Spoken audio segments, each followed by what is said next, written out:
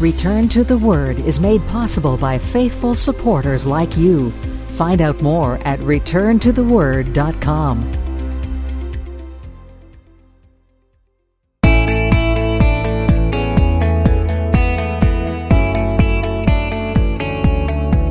Welcome to another edition of Return to the Word Radio with Bible teacher Mark Fontecchio. Advancing the message of God's amazing grace through the teaching of God's Word. And now with today's message, here is our teacher. Last time in our first study of James, we cracked open this letter and made it through verse 8 of chapter 1. We pick up where we left off. We start again with verse 9. Let the lowly brother glory in his exaltation, but the rich in his humiliation, because as a flower of the field he will pass away. For no sooner has the sun risen with a burning heat than it withers the grass. Its flower falls, and its beautiful appearance perishes. So the rich man also will fade away in his pursuits. Blessed is the man who endures temptation, for when he has been approved, he will receive the crown of life, which the Lord has promised to those who love him. Let no one say when he is tempted, I am tempted by God. For God cannot be tempted by evil, nor does he himself tempt anyone. But each one is tempted when he is drawn away by his own desires and enticed. Then, when desire has conceived, it gives birth to sin, and sin, when it is full grown, brings forth death. Do not be deceived, my beloved brethren. Some of you may remember the true account from history of the evacuation of the city of Pompeii, which was destroyed in 79 AD by the eruption of Mount Vesuvius. When archaeologists went to work on digging up the remains of this city, they found a body which was embalmed by the ashes of the volcano. The body was that of a woman. Her feet were turned toward the city gate, but her face was turned back towards something that was just beyond her outstretched hands. In her last moment of life, while she was fleeing the destruction of the volcano, and while she was trying to run to safety, she reached back for something that was important to her. As archaeologists kept digging, they found exactly what it was that she had been reaching for in her moment of death.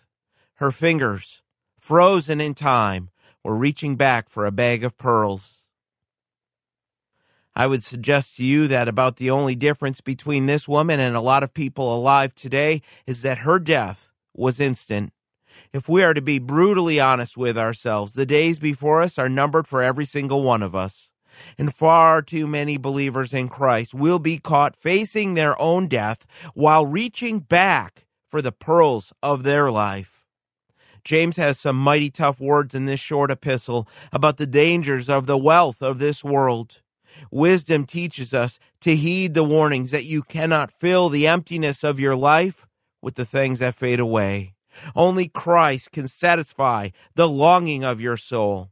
Take a look at how we start out with verses 9 and 10. Let the lowly brother glory in his exaltation, but the rich in his humiliation, because as a flower of the field he will pass away. Remember the foundation that we laid down in our last study. James was written to believers. 15 times in this epistle, James uses the phrase, my brethren. And James was writing to help the early Christians know how to respond to the trials of life. James was going back to the theme of verses 2, 3, and 4. Remember what he told the Christians, count it all joy when you fall into various trials, knowing that the testing of your faith, it produces patience. I think that James is hitting at one of those areas where believers in Christ are often tested. And really at the heart of what James was teaching, his concern was not so much whether you are rich or poor. His concern was how the believers in Christ were responding to the circumstances that they were in. In other words, James understood that within the body of Christ, some are going to have more than enough money to live on, while yet others will live day to day in poverty. But in all things, whether you are rich or poor, James was worried about the attitude of the heart for the redeemed child of God. How you look at money, it speaks a lot about your faith. First, in verse 9, we have the lowly brother. And James includes some amazing words of instruction that the lowly brother should glory in his exaltation. James used some strong wording. It means to take pride in something that you have a right to be proud of. James is saying, if you're poor, don't be down about it. Don't walk around with the woe is me type attitude. Look to the day when you will be exalted. If you are poor, if you are in the lower class, it affects the way that people treat you. James understood this. James understood the emotions that you can go through when people look down on you. And when you don't have enough to get by, it can be discouraging. Stop and think of the words of James. He didn't have a pity party for the poor, and he certainly did not tell them to run around chasing money as the answer to their problems. He tells them to look to the riches that we have in Christ. That's beautiful. Look to the riches we have in Christ. James wanted the poor to understand that being poor, it wasn't the end of the road, because being poor encouraged humility and it brought about faith and dependence upon God. Remember, the Word of God teaches us that Christ, He did not come for the mighty of this world. Christ came to save the poor, the downcast, those humble enough to know their need of a Savior. What did Paul tell the church of Corinth in 1 Corinthians chapter 1? For you see your calling, brethren, that not many wise according to the flesh, not many mighty, not many noble are called. But God has chosen the foolish things of the world to put to shame the wise. And God has chosen the weak things of the world to put to shame the things which are mighty. James is calling the poor within the church of Christ to glory in the position they have been exalted to as a child of God. You may be poor. You may be looked down upon by the men and women of this world. You may even be considered a nobody. But in the eyes of God, you are one of His precious children who have been bought by the blood of His Son, the Lord Jesus Christ. As a redeemed follower of Christ, James is telling us, don't let the circumstances of life define you. Let your position in Christ define who you are. Let the Word of God teach you of the glorious future awaiting you for all of eternity with the Lord. Make your life centered on living for Christ, not centered on living for this fallen world. Because we have something far better than what this world can offer. We have a living Savior waiting for us. And I think this is part of the reason that taking part of the local assembly of believers is so important. Because we all need to remember that we belong to the family of God. We belong to Christ. So instead of being bitter, instead of being discouraged about being poor or the circumstances of this life, remember the hope we have. Remember the glorified bodies awaiting us. Remember the King of Kings and Lord of Lords who is waiting to share His kingdom with us. The riches we have in Christ, they far outweigh the poverty we may go through while living in this world. Now take verses 10 and 11 together. But the rich in his humiliation, because as a flower of the field he will pass away. For no sooner has the sun risen with a burning heat than it withers the grass. Its flower falls, and its beautiful appearance perishes. So the rich man also will fade away in his pursuits. Just as the poor man should take glory in his future in Christ, the rich man should glory in his humiliation. Now, you may notice that in verse 10, James did not repeat the word brother. This has led many to believe that the rich man of verse 10 that James had in mind was not a believer in Christ. But I don't think the text supports this idea. I don't think the wording in the sentence supports the idea that the rich person here is not a believer in Christ. Verses 9 and 10 are really one sentence. And the noun for both the rich and the lowly man is the brother. Even the word for glory goes with both the rich man and the poor man. This sentence is really the use of parallel thought. All that James was doing was contrasting the different struggles that the rich and the poor Christians have in this life. The poor brother in Christ has his battles, but so does the rich man in Christ. Remember what Christ himself taught about the rich man in Matthew 19. Matthew recorded that Jesus said to his disciples, "Assuredly, I say to you that it is hard for a rich man to enter the kingdom of heaven. And again, I say to you, it is easier for a camel to go through the eye of a needle than for a rich man to enter the kingdom of God." And when his disciples heard it, they were greatly astonished, saying, "Who then can be saved?" And remember the answer that Jesus gave. Jesus looked at them and said to them, "With men this is impossible, but with God all things are possible."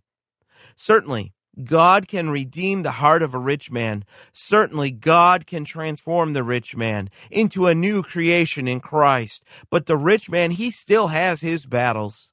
Listen to the words of Proverbs 18:11. "The rich man's wealth is his strong city, and like a high wall in his own esteem." Listen to that again. The rich man's wealth is his strong city, and like a high wall in his own esteem. Or what about the parable of the rich man in Luke 12? Jot down Luke 12 and listen to the parable of Christ. "The ground of a certain rich man yielded plentifully, and he thought within himself, 'What shall I do, since I have no room to store my crops?' So he said, 'I will do this. I will pull down my barns and build greater, and there I will store all my crops and my goods. And I will say to my soul, Soul, you have many goods laid up for many years. Take your ease, eat, drink, and be merry.'" And pay attention to this next part. "But God said to him, 'Fool, this night your soul will be required of you. Then whose will those things be which you have provided? So is he who lays up treasure for himself and is not rich toward God.'" You see, building up wealth in this world often leads to pride. It leads to arrogance. And the rich man, more often than not, ends up trusting in his wealth instead of the Lord. James knew the danger that wealth can bring, and he was sounding off an alarm to warn those in Christ of the danger. Now, the word for rich, it literally means one who does not need to work for a living. This brother or sister in Christ is told to glory in his humiliation. Powerful applications for the Church of Christ. Think of what this is saying. The world would tell this man to glory in his wealth, glory in what he has made of himself in this world. But James is teaching us, just as the poor man in Christ should glory in his identity and future in Christ, the rich man in Christ should also be thinking of himself as a child of God. Just as the poor brother in Christ should not focus on his poverty, in the same manner the rich brother should not focus on his own wealth, because in Christ, the two men, they're equal. James is calling the rich man to an understanding that at the cross, he stands on level ground with the poor brother in Christ. One is not better than the other. Some churches elevate rich men to leadership just because of their wealth. One is not better than the other. Both have been given new life in Christ. Both are told to glory in Christ. And the reason James gives us in the second half of verse 10 is because as a flower of the field, he will pass away. It is far too easy for the rich man to get puffed up with pride, to forget the brevity of life. And when it comes to the eternal, his wealth means absolutely nothing. It does nothing to secure his future. Here is the word picture James is giving us. In Judea, the flowers in the fields bloom in great numbers each spring because of the spring rains. They're beautiful, but their lifespan is short. And when the dry summer season hits, they quickly fade away. And all throughout the scripture, we see these flowers as a symbol for the speed at which life passes by. Take another look at verse 11 at how James illustrates this point. For no sooner has the sun risen with a burning heat than it withers the grass, its flower falls, and its beautiful appearance perishes. So the rich man also will fade away in his pursuits. The grass withers, the flower falls, the beautiful appearance perishes. The rich man will fade away. The sun rising with a burning heat is a reference to the hot sun coming upon the land of Judea, scorching the grass and the flowers. It is about noontime, when the heat of the sun begins to scorch the land in Judea. Just a little bit of heat destroys the beauty of the flowers. And the application from James is that the rich man also will fade away in his pursuits. Notice the end of the verse, fade away in his pursuits. James is telling us that the rich man will fade away even while he's busy chasing the things of this world. Just like the woman reaching back for the bag of pearls, he will be so busy chasing worldly things that he will not even recognize that his time is up. Paul told Timothy in 1 Timothy 6, "Command those who are rich in this present age not to be haughty, nor to trust in uncertain riches, but in the living God, who gives us richly all things to enjoy. Let them do good, that they may be rich in good works, ready to give, willing to share, storing up for themselves a good foundation for the time to come, that they may lay hold on eternal life." Verse 12 in James. Blessed is the man who endures temptation, for when he has been approved, he will receive the crown of life, which the Lord has promised to those who love him. James is still on this subject from verse 2 on dealing with the trials of life. And at the same time, James is opening the door to expand his teaching on the temptations that we face. Follow me with the wording of the text. That the word for trials back in verse 2, the word for temptation in verse 12, and the word for temptation that James uses in verses 13 and 14, the words are all closely related. And the meaning is either temptation or trials, depending on the context of the verse. Back in verse 2, the correct meaning was trials. Starting in verse 13, the correct meaning is temptations. Here in verse 12, the context of the verse supports the idea that this should still be trials. In fact, the word used here in verse 12 is the same word for trials used back in verse 2. Trials of life are to be endured, not temptations. Temptations are to be resisted. James was wrapping up his teaching on the trials of life. And what James has in mind at this point is exactly what we looked at before back in verses 2 and 3. Letting the trials, the testing of your faith, produce patience. And allowing this patience produce growth in your walk in Christ. To endure the trials of life here in verse 12 is the same as what James described before, embracing the trials of life as an opportunity to depend more upon God. Think again of what James teaches us about the man or woman in Christ enduring such trials. For when he has been approved, he will receive the crown of life which the Lord has promised to those who love him. Now, this phrase has been approved. It was used of the testing of coins and metals. And the idea given in this verse is that the trials of life may seem like something that we could live without, but God uses them as a part of his greater plan. Listen, the idea of this text is not that the testing, the trials of life, and how we handle them is proof or evidence of whether or not we truly belong to God. James is telling us, suppose that a Christian, any Christian, rich or poor, has the right attitude towards their trials. They welcome their struggles as an opportunity to grow in their faith. James is testifying such a believer can look forward to the crown of life. The expression for when he has been approved is referring back to the growth that God is looking for in your life, that he wrote about in verses 3 and 4. The testing of your faith produces patience. It produces maturity in Christ. This is what God desires. This is what he is looking for.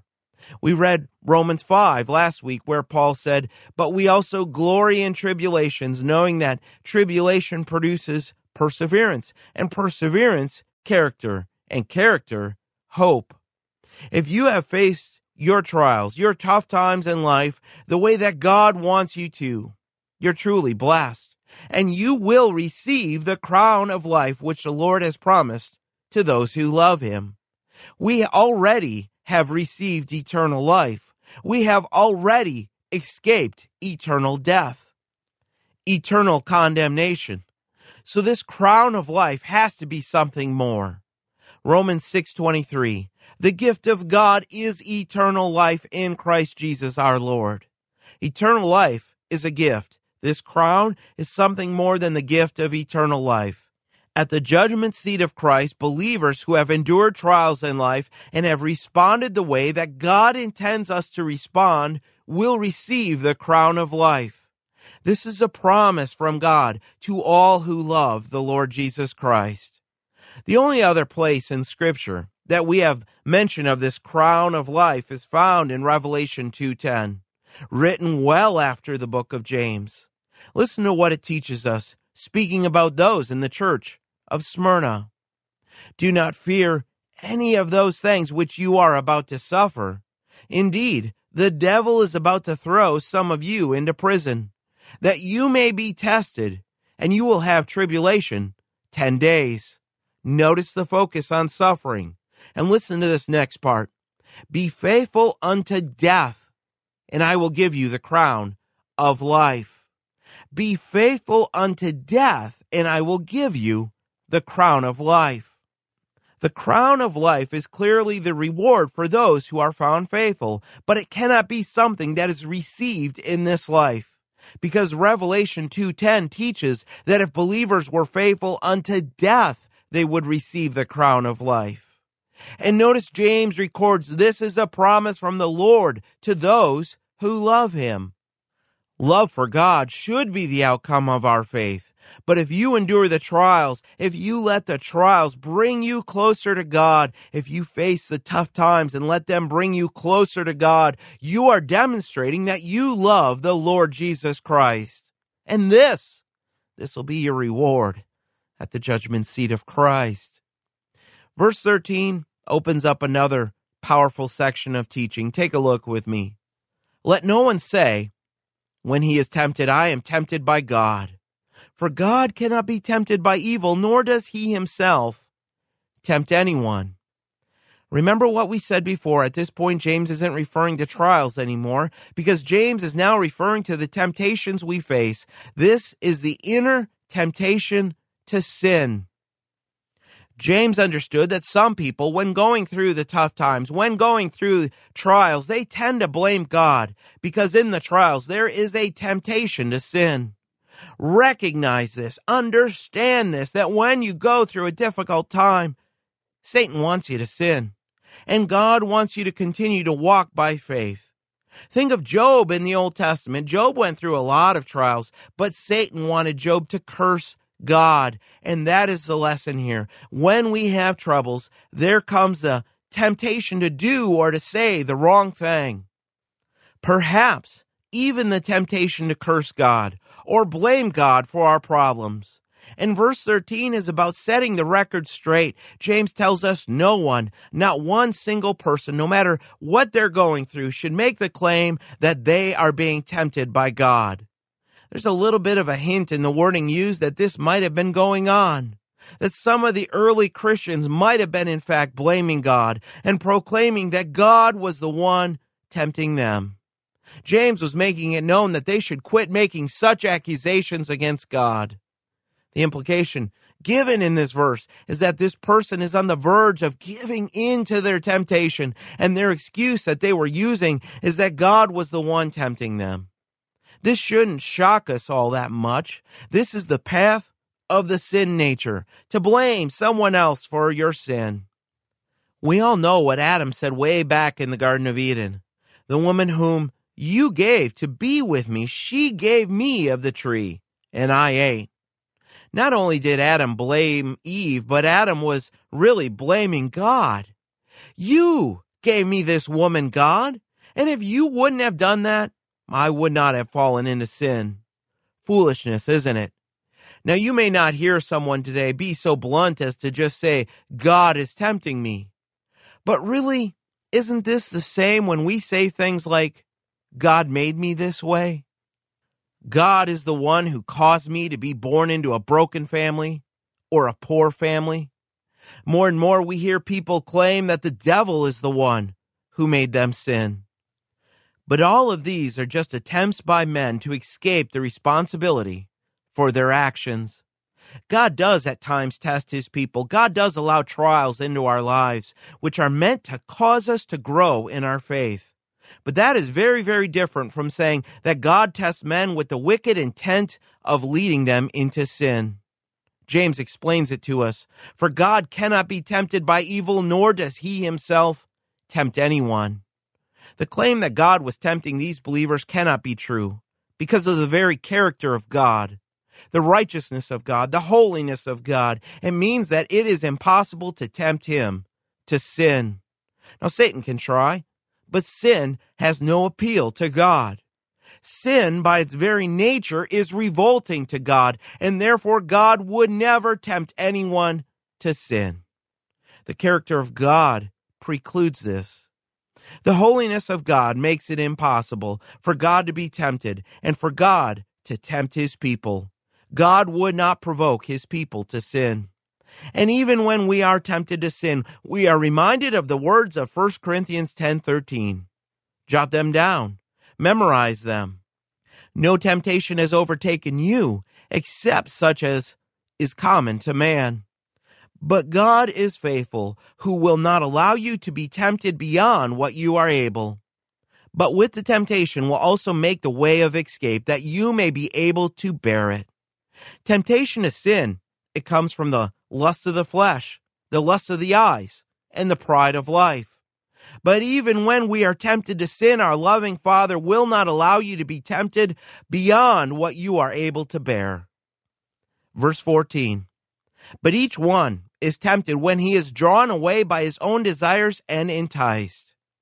James focuses in on the temptation that comes from within a man when we are drawn away by our own desires and enticed. Verse 15 will make it clear in a minute that it is not sin to be tempted, but it becomes sin when we act on our temptations. The fact that James started out verse 14 by testifying, but each one is tempted. Every single one of us, no exceptions. You will be tempted to sin all throughout your life. But where does the blame really belong? Not on God. The heart of the problem is our own wicked desires. Listen to the words of Christ in Mark chapter 7. What comes out of a man, that defiles a man. For from within, out of the heart of men, proceed evil thoughts, adulteries, fornications, murders, thefts, covetousness, wickedness, deceit, lewdness, an evil eye, blasphemy, pride, foolishness. All these evil things come from within and defile a man.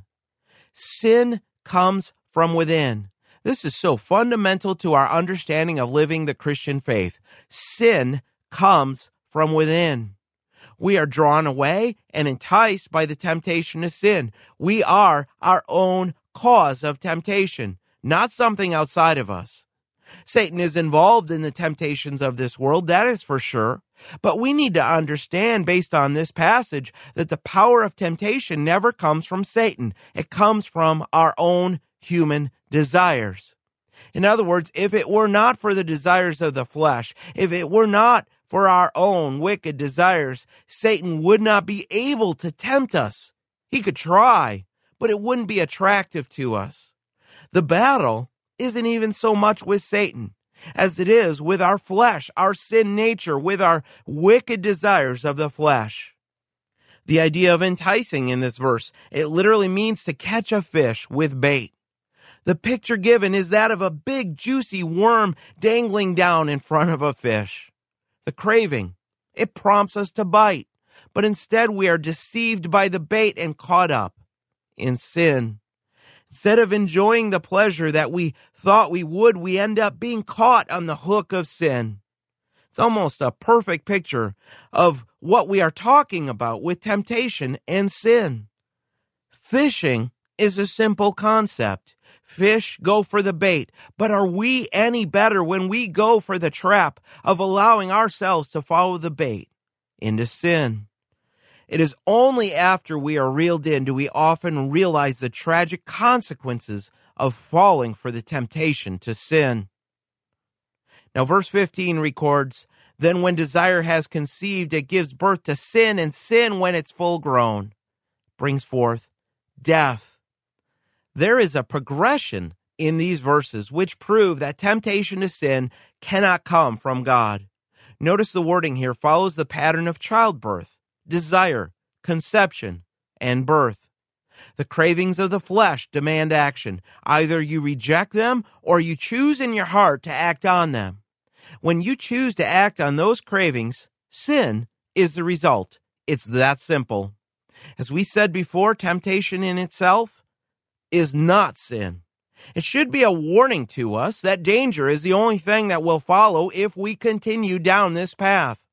But there is a moment in time when we accept that we're going to give in to the flesh. This is the point when our desire has conceived. It has taken root in our heart of hearts. When we encourage the desires we have, when we take action, our desires give birth to sin. But notice the amazing words about sin from James. When it is full grown, it brings forth death.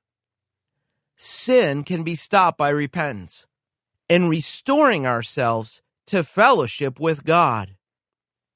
But if repentance does not take place, sin becomes full grown. Full grown sin is when it becomes the habit of a man and it brings forth death. Another word for desire is lust. And so it has been rightly said that the pattern is LSD, lust, sin, and then death. Now, verse 21, it gives the proof that this has to be referring to physical death. Hang tight, because we're going to pick this up in our next study. But this is something that Proverbs speaks of often. Let me just give you two verses. Proverbs 10:27, "The fear of the Lord prolongs days, but the years of the wicked will be shortened."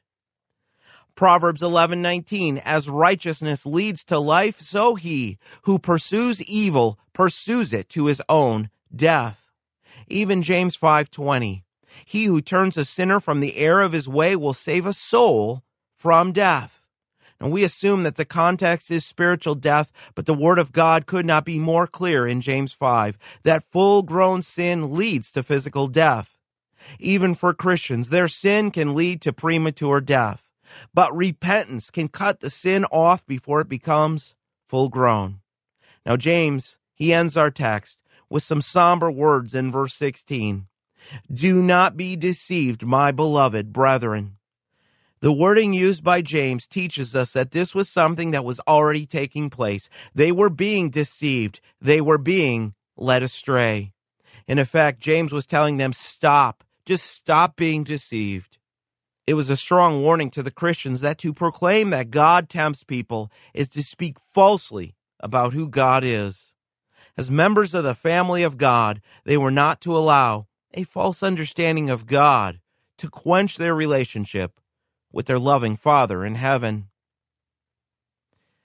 I often tell the story that took place some time ago of two men, both with serious problems in the same small room of a hospital. One of the men, as a part of his treatment, was allowed to sit up in bed for an hour in the afternoon in order to drain fluid in his lungs.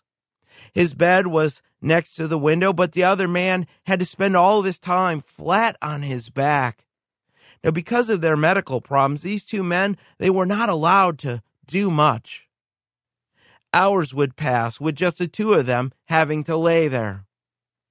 They would talk sometimes for hours about their wives, their children, their homes, their jobs, their time in the war, all sorts of things.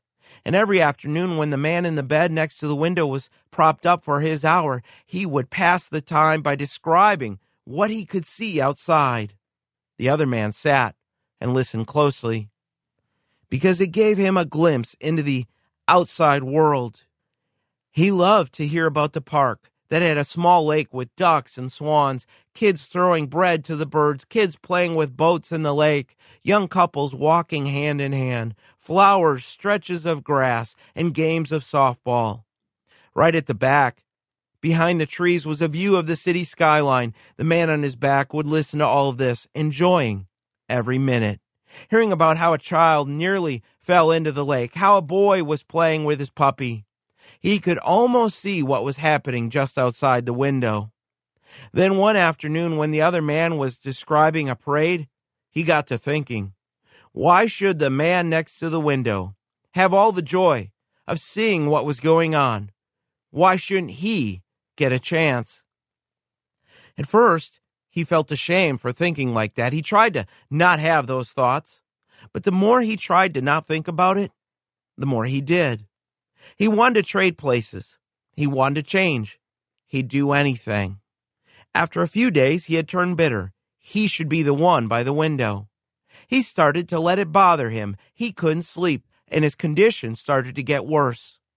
One night, as he stared at the ceiling, the other man by the window woke up, coughing and choking, with fluid congesting his lungs. The man by the window started groping in the dark for the button that would call the nurse for help, and the man in the next bed watched without moving. Now, he could have reached for the button to call for the nurse, but he didn't. He didn't have to do much. All he had to do was lay there and pretend that he was asleep. No one would know the difference. And so he did.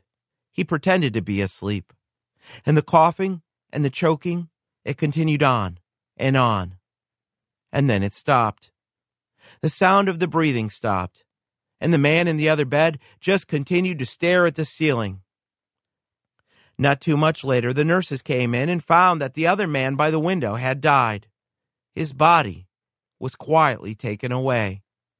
As soon as it seemed decent, the man asked if he could be moved to the bed next to the window, and so they moved him, made him quite comfortable, and left him alone to be quiet and still.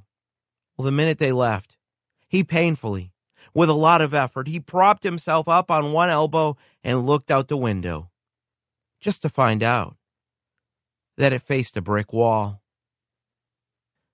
Be concerned about the things of this world that can influence us in our faith, but be even more concerned about the desires of the heart. It starts with a decision that happens in a moment. Do we cave into the temptation to sin, or do we live for the glory of God? If you give an inch of ground to the desires to live for self, the wickedness of our sin nature kicks in, leading to sin, leading to all sorts of heartache. It doesn't have to be this way. God wants to restore us as believers in Christ to a relationship with Him that is based on love, faith, joy, hope, and on walking with Him. Turn from your sins, brothers and sisters in Christ, and may it be that we take every thought captive for the glory of our Lord Jesus Christ.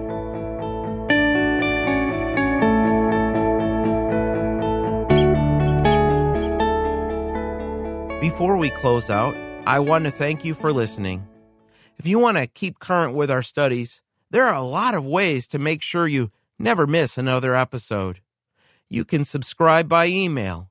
You can get our free app for your tablet or your phone. You can also use the Apple Podcast app or one of the Android apps and have all the episodes delivered right to your mobile device. You can find all of the links on our webpage, returntotheword.com, underneath the podcast tab.